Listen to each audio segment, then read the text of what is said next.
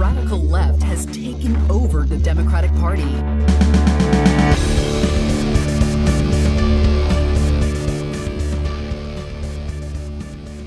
Hello and welcome to Think Progressively, covering politics and all the other chaos life has to offer. This is episode 47, recorded on Friday, September 3rd from Milwaukee. I'm Joe. And I'm Jason. And on today's episode, we talked to School Board President Michael Johnson to discuss the rising tensions surrounding local school boards around the country. But first, the headlines.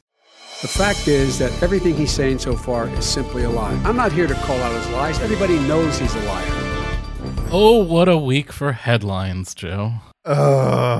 Now, granted, here's the thing. We had an interview scheduled, so we intentionally didn't want to have our headline section be too rough or too, detailed. And then there was one thing that kind of stood out from all there, so it didn't matter whether or not anything else happened this week because we had some big news. Yes, coming out of Texas. Trying to become the worst state of the entire country. Going for the gold. So they passed many laws that took effect on September 1st. 666, to be specific. Auspicious number. I'm surprised they didn't just add one, the Christian conservatives there, just to not have it be 666. You know, like you don't have a 13th floor on the hotel. Sure. That sort of thing. So why don't you walk us through some of the laws, and then we'll get to the one that everyone knows we're going to get to. Sure, sounds good. Before we do this, we need to understand that this came out of a very heavily conservative legislator out in Texas. So we have a lot of conservative priorities that passed. So when we talk about these things, you may have heard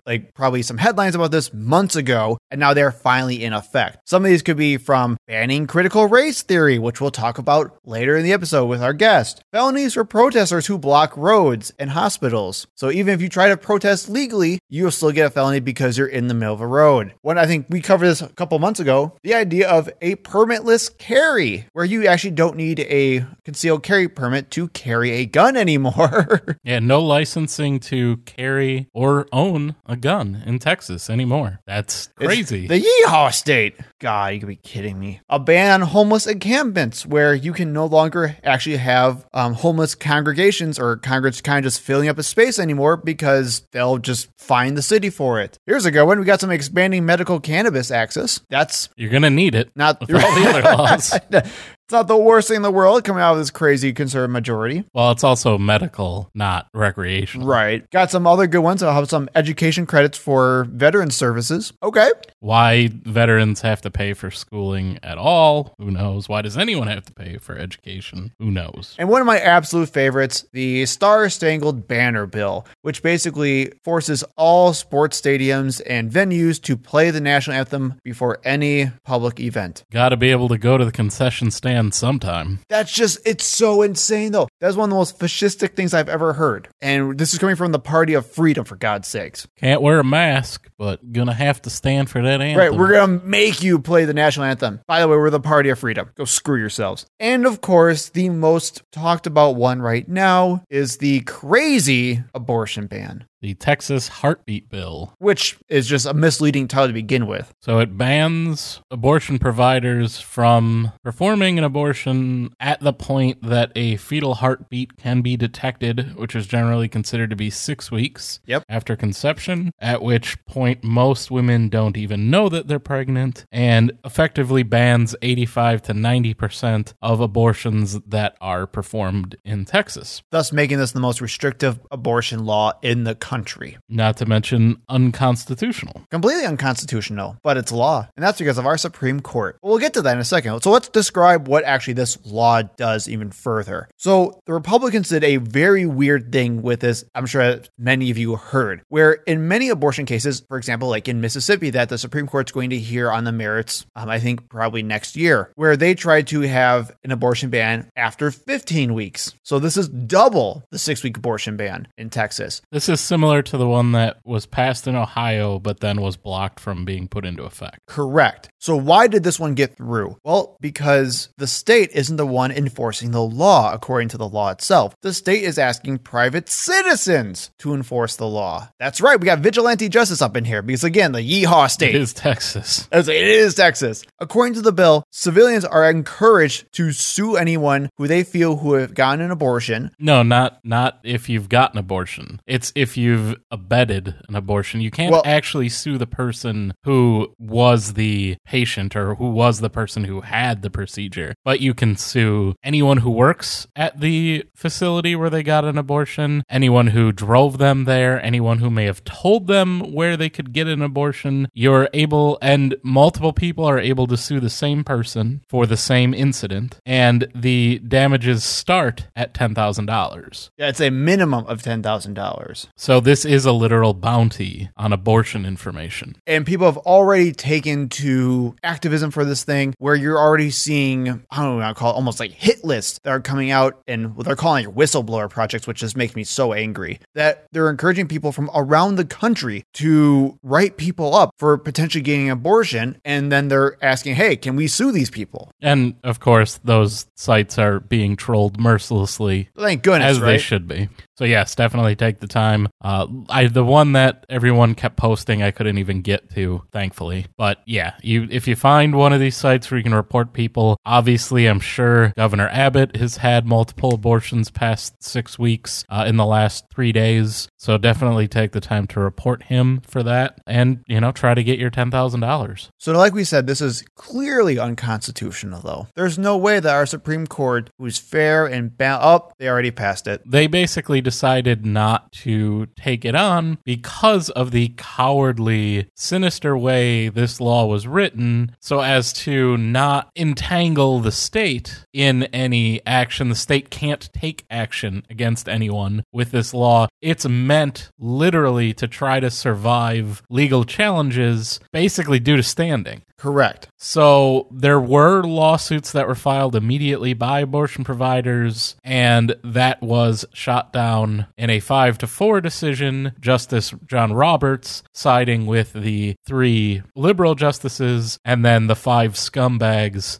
including the 3 that Trump nominated, and of course the 1 stolen seat that went to Neil Gorsuch, all siding to keep the abortion ban in place and to not file an injunction on behalf of the abortion providers because they stated that there was no penalty to them at this stage. Correct. However, and here's where it's absolutely insane, is that with other abortion bills, they did force a stay on these particular things because they wanted to make sure that they got the law correct first. But like Jason said, because they actually don't know who to sue here, they just said, screw it. We'll just let it happen and let it go into law until we figure it out in the lower court, which, by the way, could take at minimum 3 years. So we have the country's harshest abortion ban that, again, no one knows apparently how to actually adjudicate, just letting go free for 3 years. That is actually causing damage right now. Yes, abortion providers have stopped providing abortions beyond 6 weeks. Yes, they have. And we have women who have already had abortions planned and now they can't get them. And again, this is just, it makes me so angry where I was listening to NPR today and they're talking about how short of a time 6 weeks actually is for a woman to know. And I think it was,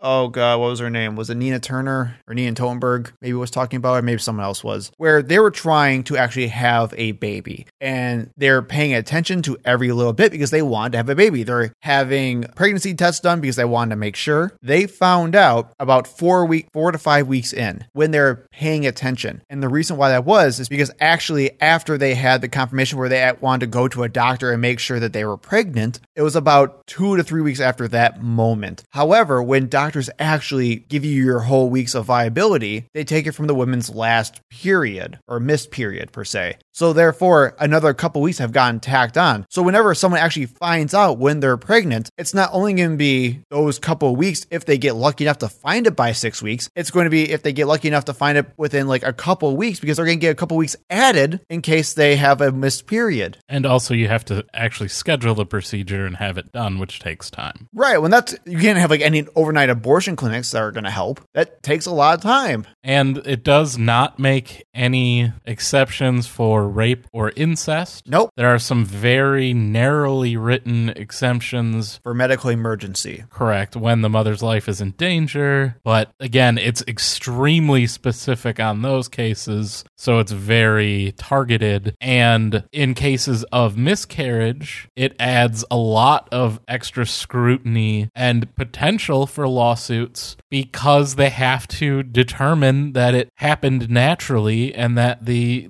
fetus is in fact deceased. And you can have situations where the pregnancy is no longer viable, but there is still a heartbeat. And that causes complications that this law also doesn't provide any sort of guidance on. So there's going to be a lot of danger to women in Texas over this. And it's being championed by the same people who 2 weeks ago were crying giant crocodile tears about the fate of women in Afghanistan. But they don't care about the fate of women being oppressed by male lawmakers in Texas, in the United States. That shows you the level of hypocrisy and disingenuousness. And I think what makes me even more upset, too, is even more generally, which is the absolute lack of consistency when it comes to the logic of this bill. So they also use language of calling it an unborn child, right? Which is legally like cataclysmic for how bad using that language could be, because they have to figure out a whole mess of other things now because that language is actually a part of the law. Is miscarriages considered manslaughter, for example?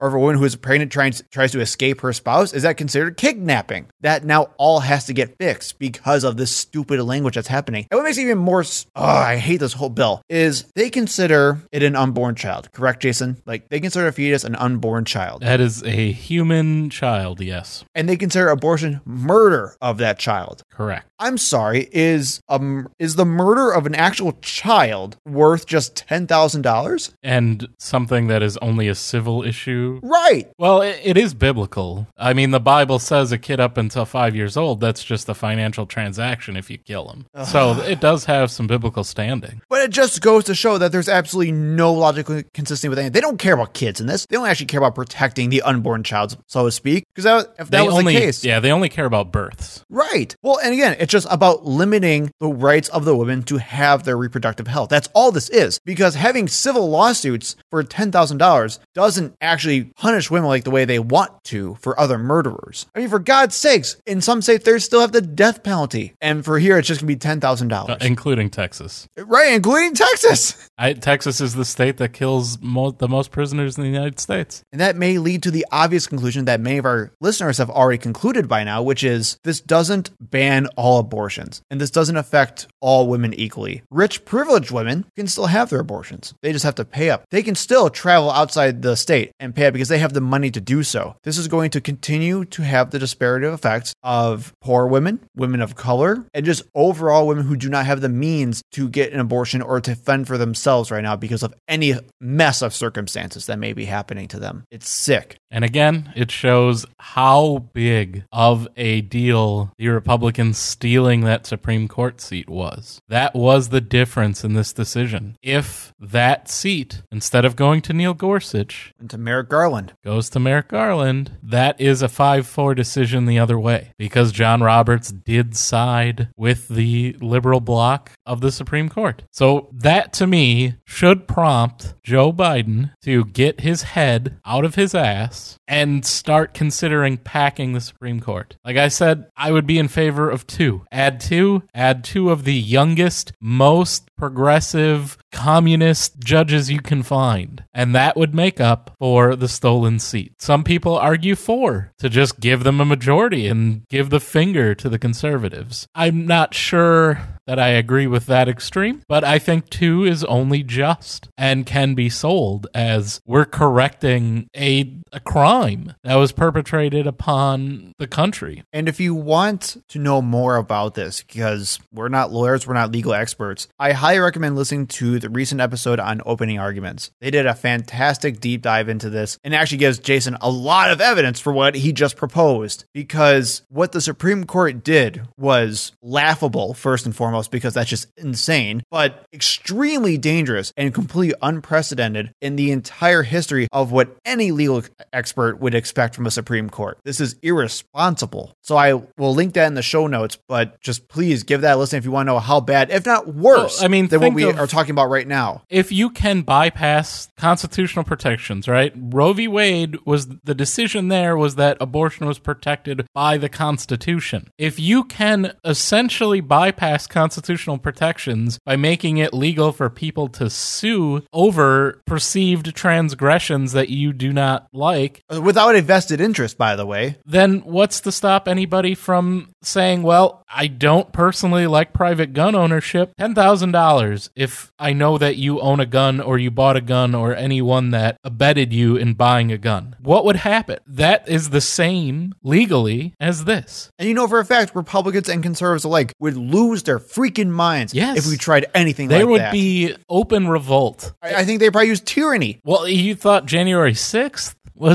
There would be millions of people just shooting at the White House, at every government building. There would be huge riots. It would be anarchy. But it's women's rights, so it's really up to the men to decide what to do. I'm so furious with this whole thing. And you should be too. Especially this comes at a time when Democrats are in control of the presidency, the House, and the Senate. But we can't do anything because we still have the filibuster. And Joe Manchin, by the way, said he wouldn't vote for the $3.5 trillion reconciliation bill. Oh, great. That's fantastic. So we can't even get a reconciliation bill passed for infrastructure, which everyone approves of, yet we're going to have this crap happen during the Biden administration. But now abortion is effectively illegal in Texas. And get ready, because now that it worked, you're going to start seeing the same legislation being crafted in states all around the country. It's already being proposed in Florida and South Dakota. I'm sure we're going to see one very soon in Wisconsin. Luckily, it won't pass because our governor will veto it. Correct. But it doesn't mean they're not going to try. And then, heck, what happens if Tony Evers loses? Then what? Yeah, you'll certainly hear us talking about... This will always be on the docket now. Yeah, it's always an option. Right. If we ever lose the governorship, again, we will then have abortion officially banned in Wisconsin. Yes. Well, that will become, hopefully, ammunition that Democrat candidates use. I wish it wouldn't be. I mean, this is something that conservatives have been trying to do for 50 years. And they did it in the most sleazy, underhanded, cowardly, dishonest way possible. Well, you know what the worst part is? During that opening argument segment, they talk about a provision in the bill that says appropriate or inappropriate defenses to breaking this law. And one of them was referencing or citing Roe v. Wade and Planned Parenthood versus Casey, because as of right now, that is the standing law. And they said in the bill, I'm going to paraphrase it badly because, again, I don't have it in front of me. I'm not a legal expert to interpret it. But basically, they said that defendants cannot use those rulings as a defense if those rulings are overturned during the time period that this whole thing is getting sorted out in the courts, again, which could take multiple years. So they're definitely kind of winking and nodding at the possibility of that happening. Exactly. And the only conclusion that the opening arguments host could come out to was that there's some kind of plan in place that's going to overturn it on the Supreme Court level. And then by then, it's game over. This is bad. This is really bad. This was always the nightmare scenario. This is why, I'm sorry, Ruth Bader Ginsburg needed to retire during Obama's first term. And this is why Stephen Breyer needs to retire now. Because we're not talking about a party that's going to play nice and do things as we expect, as have always been done. This was done in such an underhanded way to avoid legal scrutiny on purpose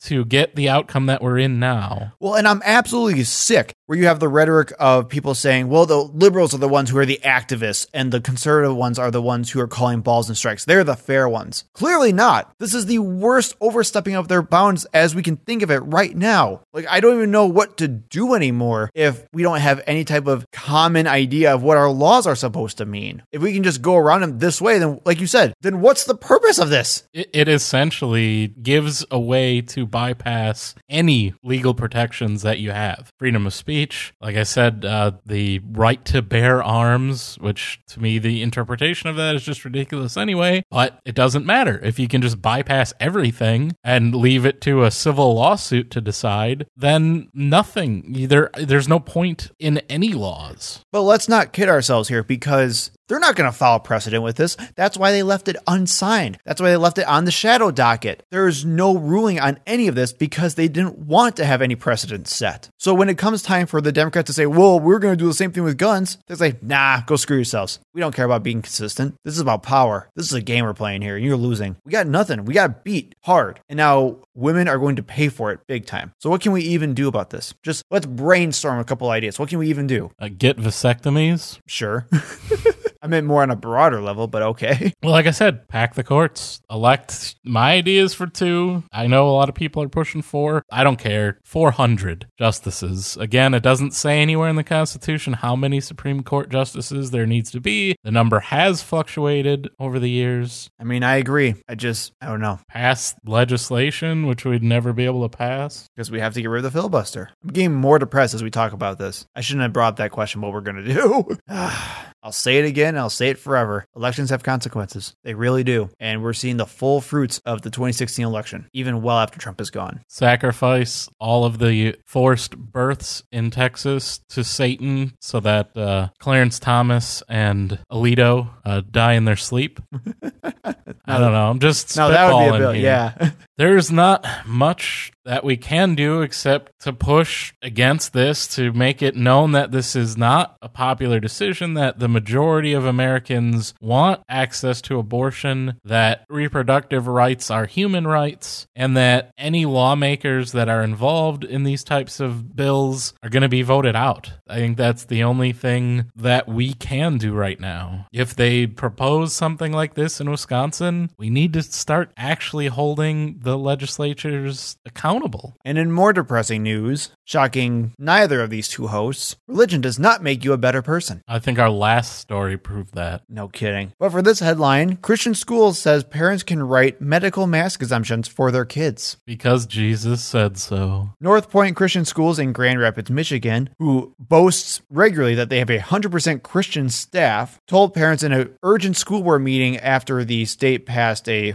recent mask mandate in schools that parents were allowed to write medical exemptions for their own kids, even though they do not have an actual doctor's excuse or any real medical reason whatsoever. And this is, of course, just patently illegal. And if it weren't intertwined with religion, would not even be an option. Be like, yeah, go ahead, do it, and you're going to end up in jail, or at least with a heavy fine, and your kid will be wearing a mask. But of course, because it's linked to religious belief, lawmakers are terrified of doing anything about this. And when asked to comment on this school blatantly flaunting the law in the state, they were very, very hesitant to comment at all and basically said, well, we'll have to see. We'll have to have our lawyers look into it. A quote from the board themselves saying, as a school, we believe that no one knows. Oh, sorry. This also comes from much prayerful thought and consideration. So let's start with that first. As a school, we believe that no one knows what their child needs physically, spiritually, socially, and emotionally better than their parents. I disagree with that already. You know, the whole idea of the famous song, Parents Just Don't Understand. Well, again, it's then you can't have any vaccine requirements. You can't have any basis for any regulation at all. If it's, well, parents know best when it comes to their kids, well, then why do they have to be in school at all? Isn't that a law? Isn't that regulation? What if you know better? They go on to say, that is why you chose North Point Christian Schools. North Point Christian will enact the KCHD mask order, that's the public one, but will also accept a parent's or guardian's written representation stating that your child is not wearing a face covering because they cannot medically tolerate a face covering. This includes a consideration for a child's mental health. I'm so done with conservative, especially religious people who have the littlest understanding of mental health issues, using mental health as an excuse to get out of any responsibility for anything. Well, again, we talked about the Supreme Court quite a lot. The Supreme Court has constantly favored religious exemptions to every law, even when public health is involved. Look at the synagogues in New York City that could not be shut down during the pandemic. But it just goes to show that at every moment with this pandemic, and we hear that all the time, the moral pandering from the religious right, where,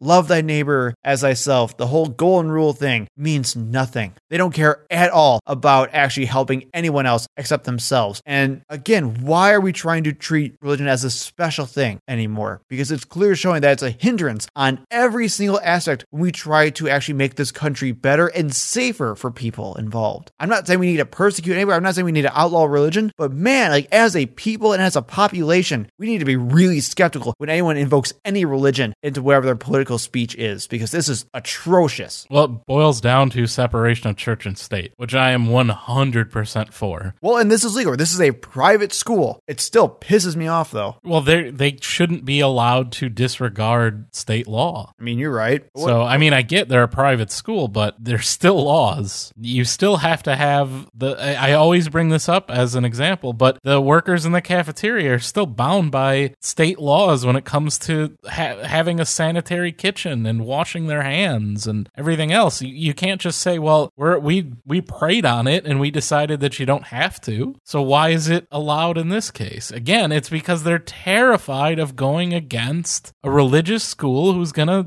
proclaim religious beliefs, and the courts have always shown they'll back that. Mm-hmm. As long as it's Christian. Well, and doesn't I kind of be clear about that. Well, it doesn't matter how crazy and nonsensical it is, too. They'll black it. That's it. Game over. We've seen it multiple times with the pandemic already. And we'll finish it up with a little bit of good news. I actually didn't mean to put so many school board related stories in our school board related episode, but I guess it works out. It works out. So we'll end the news with a little bit of an update. Last week we told you the Waukesha School District was the only school district in the state to end the universal free meal program. Because they're terrible. Because people were going to get spoiled. And addicted to, food. So after the protests that went on last week, they had their next meeting, and the school board reversed their decision. Originally, when they had decided to stop the universal free meal program, it was a 9-0 unanimous decision. 5 members have changed their mind, and so they decided to opt back into the program with a 5-4 split decision. So they barely did the right thing. Barely. Karen doubled down on the spoiled comments and said that she herself felt that she was being spoiled with her kids having free lunch. Now, I have a solution for Karen. I don't know how many kids she has. I assume it's more than a couple. But for every child you have, what's lunch? About $5 a day, something like that. So $100 a month, we'll say. For every child, and you don't want yourself to be spoiled by getting free lunch and having that money available to spend, that's somehow spoiling you because you're an idiot. But in order to save yourself from the money, what you need to do, Karen, is take per child $100 a month and donate it to a local food pantry. That will save you from the corruption of the money, and will actually help feed other people in your community who might not be as fortunate as you are. I mean, she probably think the people who go to the food pantry are being spoiled also too. Spoiled? Yeah. With the food? All the free food they're getting. Ooh. Or, just crawl in a hole and die. That's the other solution, I think. Oh my God. But either way, I'm good. But there's other things than taking food away from hungry children. So this is good news, at least. A very, very, very, very, very tiny silver lining in the midst of all this bleak horribleness. That was really a productive segment, wasn't it? It's hard to get any word in with this clown. With the school year beginning once again, tensions over how schools are coming back into session is once again increasing. However, this is unlike anything we've actually ever seen before, at least in my lifetime. Across the country, you're seeing school board meetings getting violent and vitriolic all throughout the country, leading to a mass exodus of school board members who are quitting because of all these rising tensions and even dangerous times for some people. It's actually gotten so bad in Wisconsin that the Wisconsin DOJ actually warned people to not get too dangerous when it comes to school board meetings, and that criminal charges will be filed if it gets too out of control. We also talked about in a previous episode where policies to protect trans students got so bad and vitriolic that someone was actually arrested before, which, by the way, Jason, if you didn't know, they actually just passed that policy now. And it's still being attacked on conservative news outlets for being an attack on freedom of speech. It's getting worse and worse and worse. And I don't know about you, Jason, but I have absolutely no idea what to do about this. So this is why we brought on a special guest today. Michael Johnson is a public school teacher and is going on his 4th year serving on the Cudahy School Board in Wisconsin, where he's currently serving as the president of the board. And we brought him on to really give the perspective of a school board president and leader to show us what it's like and how it's affecting school board members today. So, Michael, how are you doing? I'm doing great. Thank you, Joe. Good. And thank you very much for having me. Oh, of course. It's our pleasure. Always welcome. So I think before we even get started on all the issues, can you tell us a little bit about yourself, how you got into education, and then why you actually started getting into running for your school board seat? Absolutely, yes. It's kind of a funny story. I started teaching English as a second language back in Taiwan. A little while later, got married to a Canadian, moved up to northern Canada, and after a gentleman hit a moose, oddly enough, sad but kind of funny, I ended up substitute teaching for him long term. And I found that I really loved teaching. And when we moved back to south side of Milwaukee, I decided that I needed to find a way to get into teaching. Eventually, did a little bit of subbing. Eventually started teaching younger kids at first, but I found my real passion is middle school special ed specifically. The kids are a little bit cheeky, find that enjoyable, whereas most may not. But that, seeing how it's treated and seeing how policies really negatively affect how the school is run, I really thought that I could start to help out, make some changes in my own hometown. So I work in a different district, but I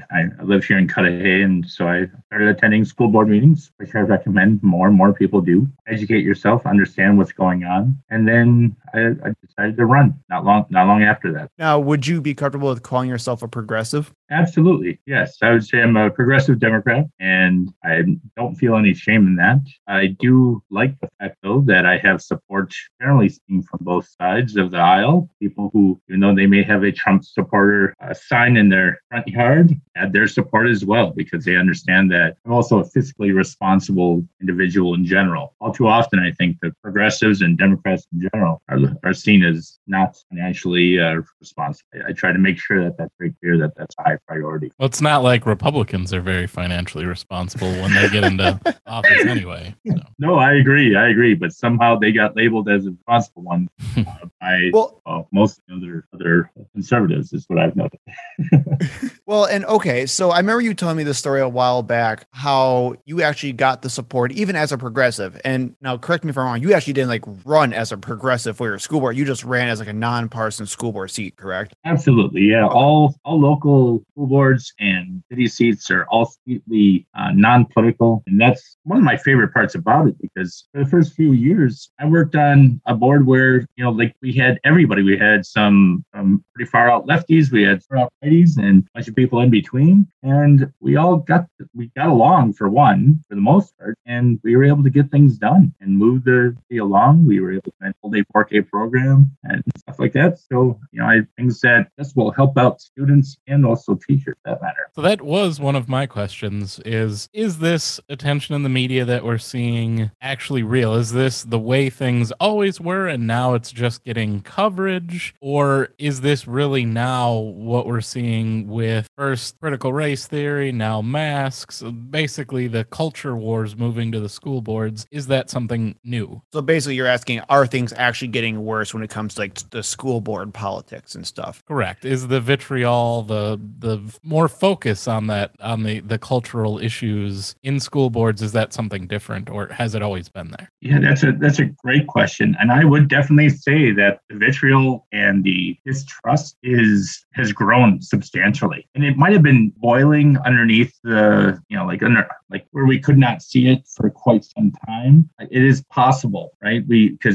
I kept on hearing it when I would go around, make sure that we're teaching kids how to read, and so many parents and even community members, they see test scores and they think, oh my God, only 30% of our kids know how to read. That's not quite what those test scores mean. So people would see all this stuff and just start to get angry. And I think we all can agree that more and more people are just so much angrier than they ever used to. And that alone, I think, is part of it. But then you also have these very extremist think tanks starting to feed misinformation. They sow doubt and discord with people that follow them. And then those people, some of which are on the board or other boards for that matter, or even in City Hall, and they take that negative belief system and negative misinformation, and they bring that into their decision-making process. And it's been pretty awful for the most part. Like, we literally are not seeing same information in the same way at all, right? Like with masks alone,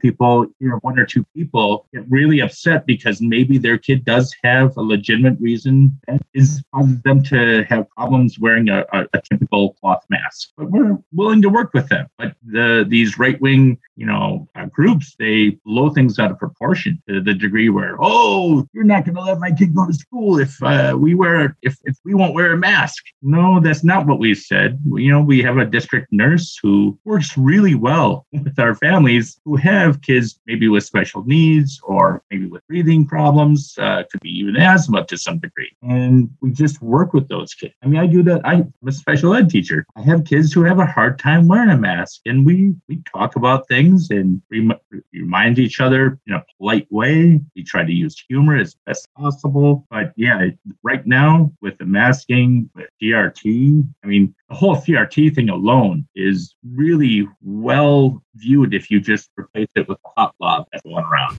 Like, don't let hot lava get into our class. It is so brilliant, whoever came up with that idea in the first place. It's so obvious that, like, CRT is not in our class. But then, distrust is just bad, right? Sorry, go ahead. Sorry, I didn't mean to cut you off. So, well, for me at least, and both of you can probably correct me if I'm wrong here, even though this is very bad and we're seeing a lot of vitriol here, I'm seeing a general panic to other types of moral panics throughout the decades. Now, granted, Michael, you haven't been a school board member forever, but you have been a school teacher for a decent amount of time. Mm-hmm. My big thing is, like, is this any similar for what we can see? Now, granted, I know you're not this old, so don't worry, but like, is this similar to what we're seeing back with like the satanic panic, where back when people were accusing public school teachers of indoctrinating kids into Satanism, or even just more recently, we have the moral panics with LGBT people coming out and same-sex marriage coming around, or even evolution, where I don't know if you had any people who are freaking out about the teachers teaching evolution in our schools.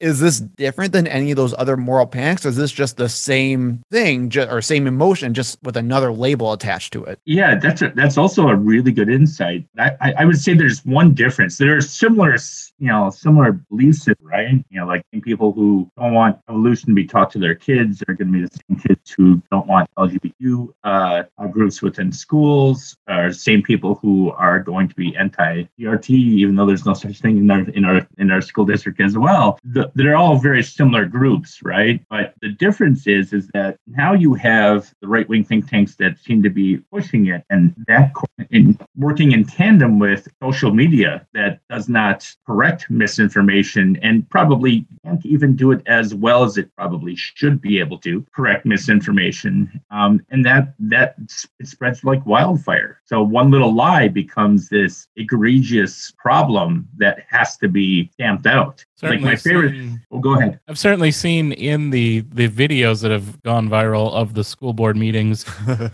In multiple of those videos, I've seen people say that if you get the vaccine, that you become magnetic. It's the silliest conspiracy theory, but yet I've seen that presented at multiple school board meetings now. Well, what's even worse is that they're following scripts half the time too, where they actually get these scripts from like Facebook groups or Facebook influencers, and they're just reading them almost verbatim. That is 100% true. And we don't necessarily see that in Cudahy to that degree, but we do have a lot of people that try to make claims like, we don't know what masks will do to our kids. That is probably arguably the silliest concern that I've ever heard, right? Like, what do you mean? What will masks do to our kids? My daughter is 7. She wears a mask. Wherever she goes, to a wood shop, apparently. Right. Right. Just, it doesn't make sense. And so I think that is a problem in and of itself. So maybe we start turning back to what's been happening in Cudahy. So I know there's been a lot of tensions around a new superintendent that Cudahy got. I've met her. She's very cool. But I know a lot of people who are not very fond of her because she's, again, kind of more progressive and is trying to move Cudahy in a good direction, and people don't like that. So Can you tell us a little bit what's going on with the tensions with your new superintendent and like how you're handling that right now? Yeah, that's true. The first thing, though, I would like to kind of clarify is that by far and large, everyone that I have spoken to, for the most part, loves her. Like, thinks that, she is one of the best superintendents that we've had in Cudahy in a long time. Oh, good. And not to say anything negative about past by any means, but just focusing on positive with her. She's been able to just build on what she's done in the past in terms of getting people to work together to be able to solve problems. And I really appreciate that. I've had so many people come up to me and say, you know what, that new superintendent is doing such a great job. I see that the staff is already happier, the staff is working together better, and all sorts of different things. And so, there's that. But there are some people, and particularly on our school board, who just refuse to do anything that she recommends, thinking that she does not have what it takes to become superintendent in the first place, which is pretty silly. She has her doctorate in education and, from Harvard, nonetheless. She's written a book. She's run a school. She's opened a school and then ran that school, by the way. She's taught prior to that. So, she's done it all, quite frankly. And it's really frustrating when people just refuse to recognize what she's been able to do. That actually, that makes me feel a little bit better. I thought it was going to be a lot worse answer than that. So I'm kind of okay. We're always going to have the crazies no matter what. And I think that kind of also goes back to what Jason asked earlier on, where it's like, has this always happened? Because I'm sure there's always been crazies skulking around school board meetings to just causing a havoc no matter what. I would not doubt that. I have not seen that prior to this past year, though. I will be honest with that. I've not seen anyone come to the school board meeting except for when we had to look into possibly closing down the school. And then you get a lot of people out, which is fair. I think that that's at least a good thing. Okay. So let's talk about some of the recent school board meetings that has happened that you may consider controversial. I know I do, at least. Right. One was definitely concerning like school funding, a recent referendum that passed, and how you guys were going to eventually close the school down. The other one was about social studies books in the school, which caused a weird amount of controversy all throughout the area. True. Very true.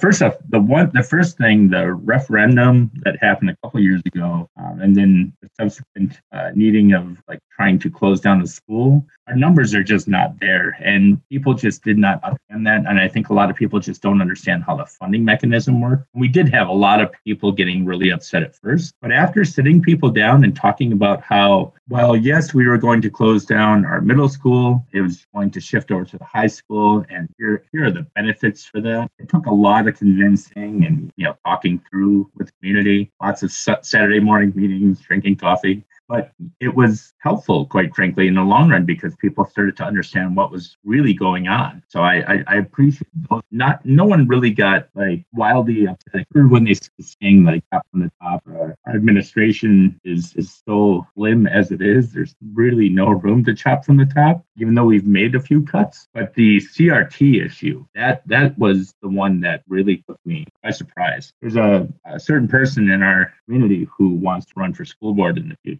Has been active in politics in the past and started drumming up all this nonsense about CRT, just being an echo chamber for the right-wing groups that are trying to pair people into voting for conservatives into the school board. But with that information, and we were just trying to adopt elementary, this is K through 5th grade, kindergarten through 5th grade, elementary textbook, and there's nothing CRT about them. There's no legal studies whatsoever. And to get down to the point, people that are talking about CRT a lot of times are what they're really saying is they don't want to have, information on there about black and white people, what our past has been, not so nice past has been, and LGBTQ plus concerns, all that stuff. And so that's really what they're saying. They don't want to see gay people in our textbook. They don't want to see black people in our textbook for, in any way, shape, or form. They don't want someone say like maybe Nixon being replaced by Martin Luther King, something to that effect. And maybe that's not even the best example, but those are the people. These people that's what they're talking about. Really. It certainly don't want any teaching of the history of slavery, that civil rights was a struggle, anything to do with diversity or inclusion, any language like that automatically gets labeled critical race theory. Yes, exactly right. Or Jim Crow or anything to that effect. I'd say, which isn't critical race theory. That's the big big issue here is that you have people who are just pushing it so hard that they don't even know what it means. Right. And when you ask them, they can't answer or refuse to answer because they probably, it's safe to assume that they probably can. That does lead into my super serious question. Are you teaching critical race theory to kindergartners and making the white children cry? It better Absolutely be not. I say, if you're a progressive, it better be yes. I want all the white kindergartners to cry. Well, when someone first asked me this, when they first asked me, are we putting CRT in the classrooms? And then I asked them what that meant because I had not heard of it before. I had heard of critical theory, but not critically. And this was during the last election. And what does that mean to you? And it's, it basically teaches people to hate America and hate white people. I'm like, why would I want someone, I mean, look at me. I'm a white 43-year-old male. Why would I want anyone to hate me? Why would I teach our kids to hate me? That doesn't make sense. So absolutely not, man. Well, now I'm disappointed. Sorry, I'm still progressive. I do believe that we should. But even just going back to the social studies books, I remember there were issues. I'm not even dealing with just critical race theory, but there were people saying that like it wasn't actual history being taught in them, and I think there were issues with people like Ellen DeGeneres being in the book. Yes, that is correct. Why was that an issue that Ellen DeGeneres was in a social studies book? As was stated by one of our community members, how are we going to answer the question about who their wife is? And with that, I could not respond because it's a one-way communication, right? But I can respond now. You just say that she's married to another woman, and that scares people for some reason around. You just turned half our listeners gay. Oh my goodness! Right. I just couldn't believe, I didn't get why people would be so offended by that. But that is what it is. And also, it's not social studies, as we all know, isn't just teaching history, right? It's teaching economics, it's teaching social development and history, and it's a whole collective, if you will, not just history. And so when we, people that you should know, you should know who Ellen DeGeneres is. First person, I believe the first female actress who came out as gay, right? Yep, am I wrong on that? Yep, first openly lesbian actress to come on TV. Right. Which again is literally history. Right. I don't get why that's such a scary thing to people. And then I can't think of her name. My father would kill me because I know he loves this particular singer, but she's a 1980s Cuban American singer, and she was also one person that was pointed out, why is she important? It's just, to me, that is important. We have a pretty large Cuban American population in this country, and I think that also should be celebrated. Very straight. Anything that includes diversity, as we were saying, it's all critical race theory, even if it has nothing to do with race. But then I just don't want to be super cynical of everybody, but do we think that we just are not as advanced in our ideologies or in our mindsets within this society yet, where there's just so many times where I think we should be better than this. We should be more moral. We should be smarter than this. And we're just not. Am I just wrong? If I could, and I don't want to jump in on this, if you have something to say too, Jason, I apologize, but I would like to say that I think most people are good and decent people. And I think that if you ask them directly, do you have a problem with gay marriage? Most people are still now going to say that's not a problem. But I think that they get confused because they don't have the time or the energy half the time to go out and find out the actual,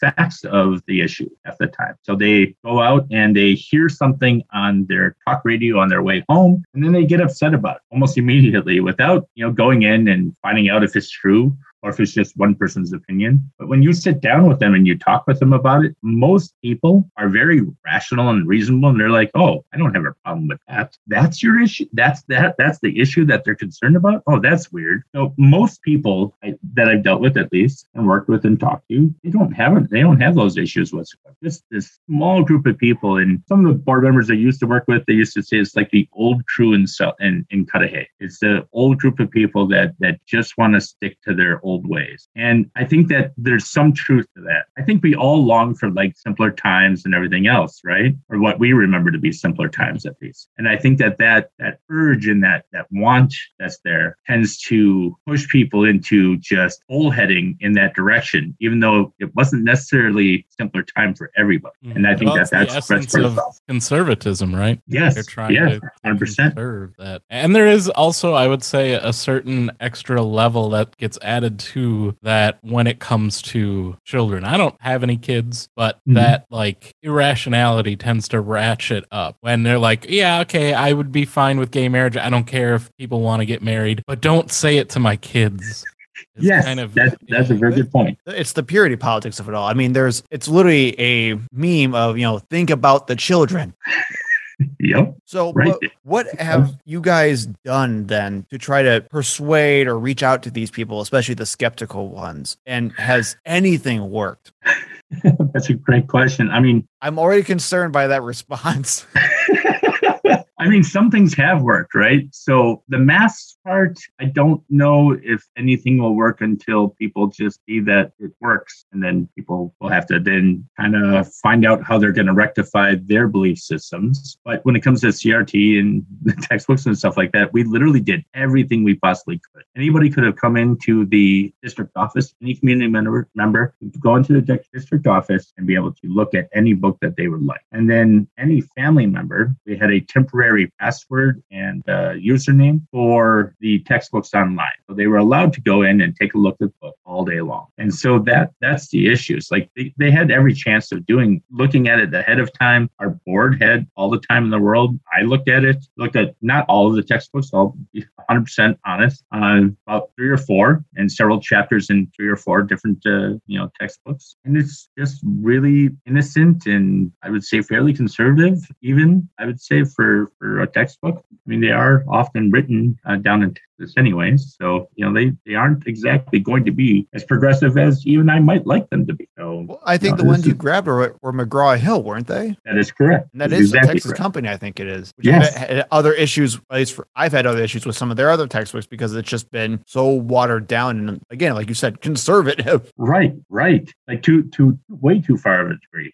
Now I would say they're probably still right of center, but it's an improvement. And, I think that people are just scared of change in general. So what have you heard from teachers then? And not even just ones in the district that you're serving in, but even at your other job where you are a teacher yourself. Have you heard any of these same issues? Are you hearing just frustrations or what's going on with actual teachers? No, it's kind of funny. I mean, because, my teaching job is in Milwaukee, whereas, it's a very left of center, it's very fairly progressive sort of city for as much as it can be, at least as of right now. But most people are not going to be concerned if we are talking about race and ethnicity and LGBTQ plus issues. Like that's just part of the norm. I mean, you literally have probably in my school alone, we're close to 50% Hispanic and the rest, mostly white and black, and then some Asian, Native American, other groups and so forth. But it's a completely different sort of situation. But teachers aren't really afraid here. But I think that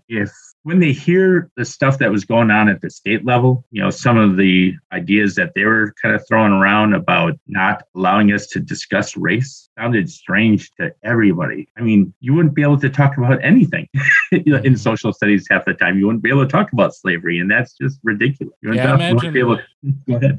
I imagine the just to get back to my condolences for you working in Milwaukee, I imagine there the biggest issue is funding, which is where my condolences lie, having gone through the Milwaukee school system myself.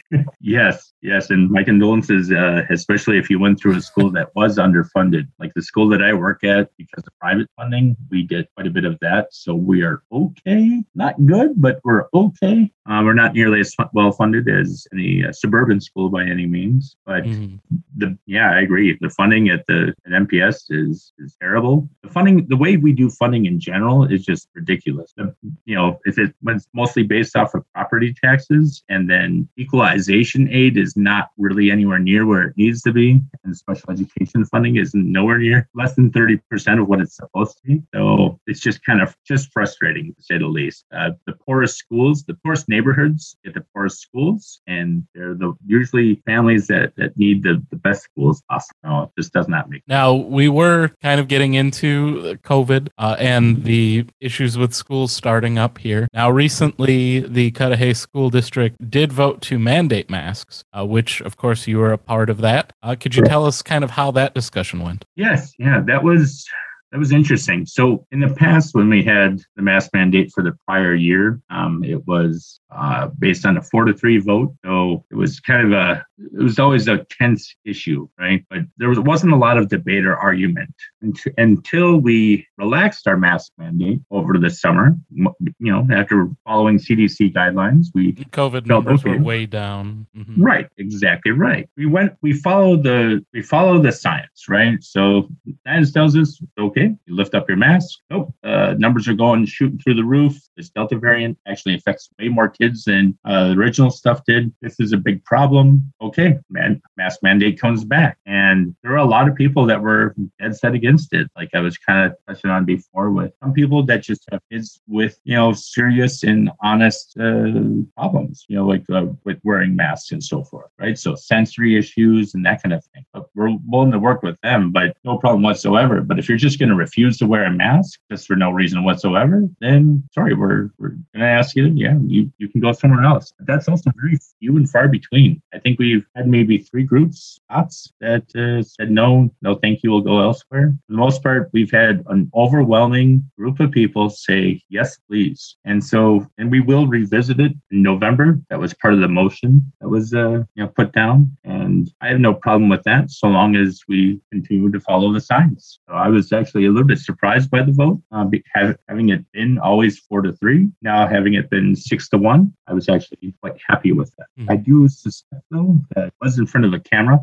TMJ4, I believe, was there. So I think that some people might have, felt a little bit of pressure to do the right thing. Or maybe people also had experience, sometime in the past month with a loved one catching COVID or catching the new variant. And, that could also push someone to do the right thing as well. And as you kind of touched upon as well, the recent COVID data in Wisconsin is showing that the infection rates among 10 to 19-year-olds and even those under 10 is rising at the same rate as it is for other age groups during this recent spike. And that is a change from the previous spikes where those younger age groups did not raise nearly at the same rate. So they're mostly unaffected during the initial spikes. Right.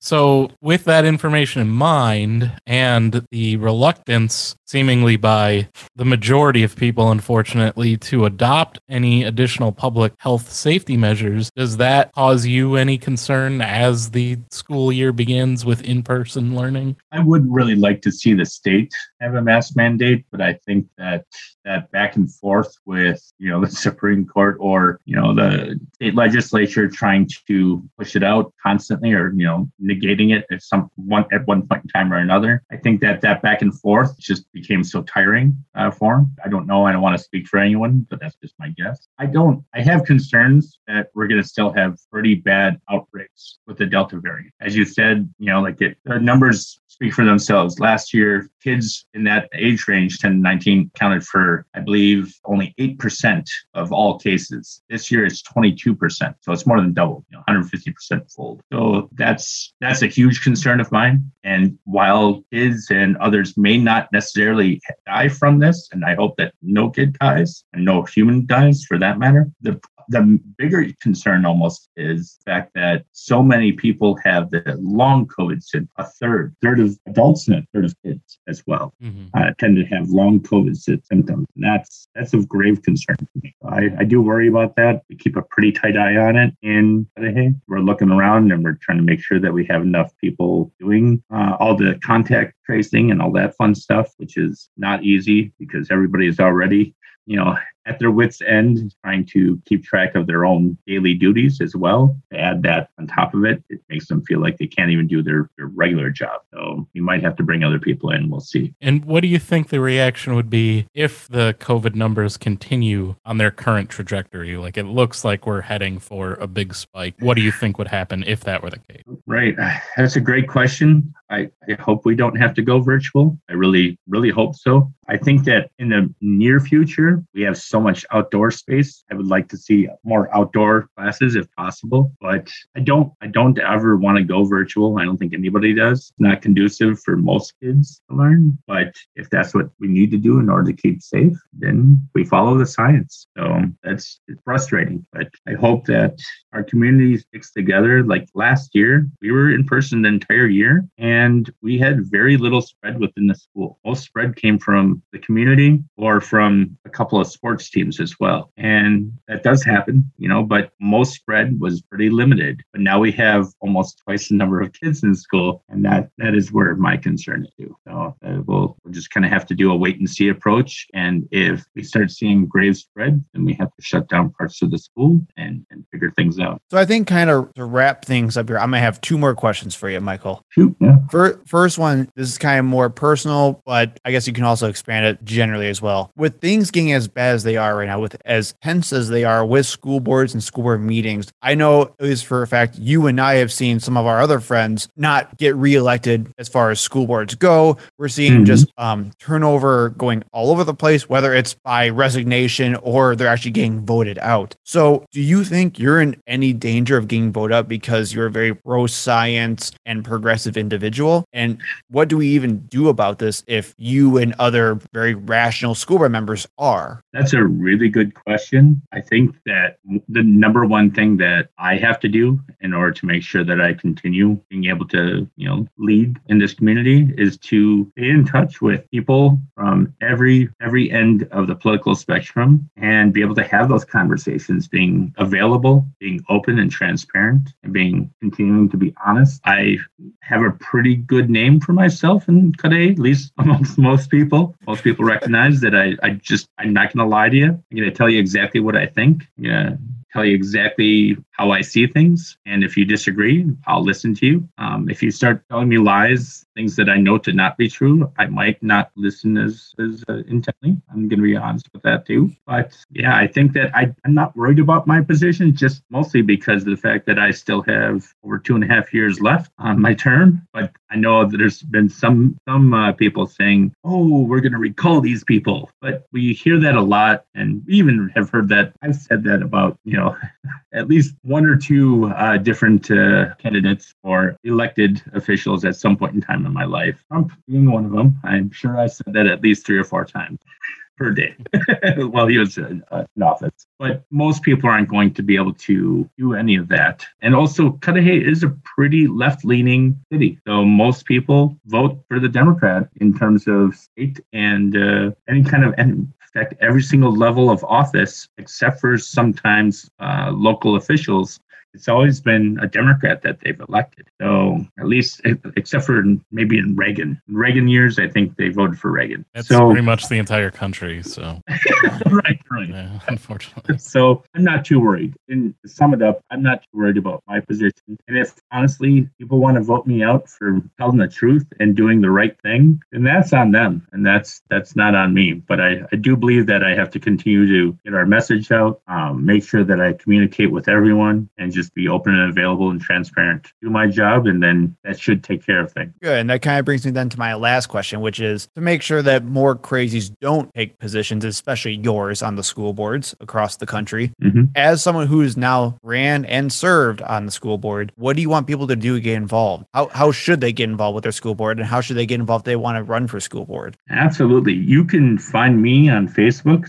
And if you want to directly contact me, if you live in Cudahy or if you live in a nearby district even, I am willing to try to connect you to whomever it is that we would need to be able to get you running or get you connected with the people that are running for office that are willing to, sit down and listen to people and talk to people and have conversations with an open mind and not with an agenda. So if that sounds like you, then please head over to Michael A. Johnson for Cudahy School Board. That's a public group. I also have a specific Facebook page that you're willing to join, or you can just contact me directly through Facebook Messenger. Honestly, I think that either one of those would be great. Contact me. I will connect you with others. Grassroots South Shore is another group. If you want to contact us and try to get involved, we help people get elected that are like-minded and honest and decent. And I really would like to be able to help you out if you're willing to run or help other people run. That is something that is absolutely necessary. And also make sure, above and beyond just running for office even, have conversations with your neighbors and with an open mind. Try to be reasonable and respectful of one another as you're listening so that you can actually try to come to some sort of actual answer to what's going on in the actual district right now, or your own home district for that matter. Contact the district itself and ask questions.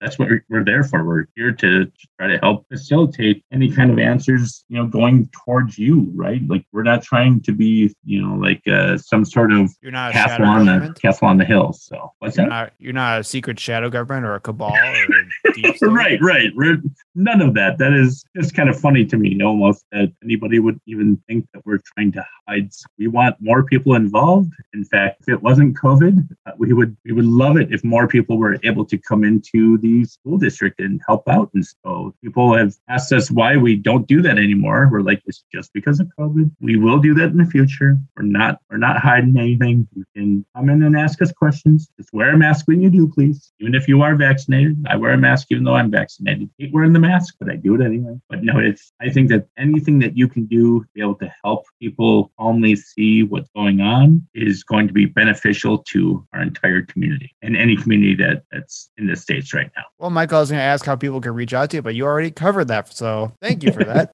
Yes. Yeah, that was absolutely fantastic. I want to thank you so much for coming on. And please follow Michael's advice. Either if you want to get involved in the area, go reach out to him, Michael A. Johnson on Facebook. He has an awesome page that you can follow for any local updates, as well as just any cool progressive stuff as well. And then just making sure that you get involved in your own school boards, because it is really important. If we don't get involved, we're going to have more crazies take over and bad things will happen. And remember, think about the children.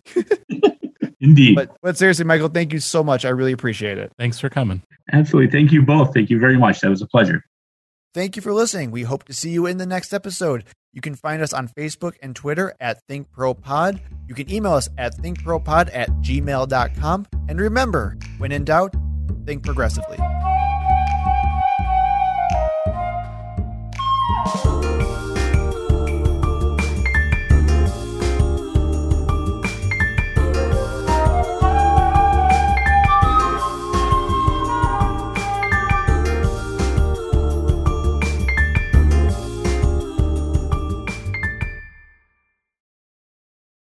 Hello and welcome to Think Progressively, covering politics and all the other life chaos has to offer.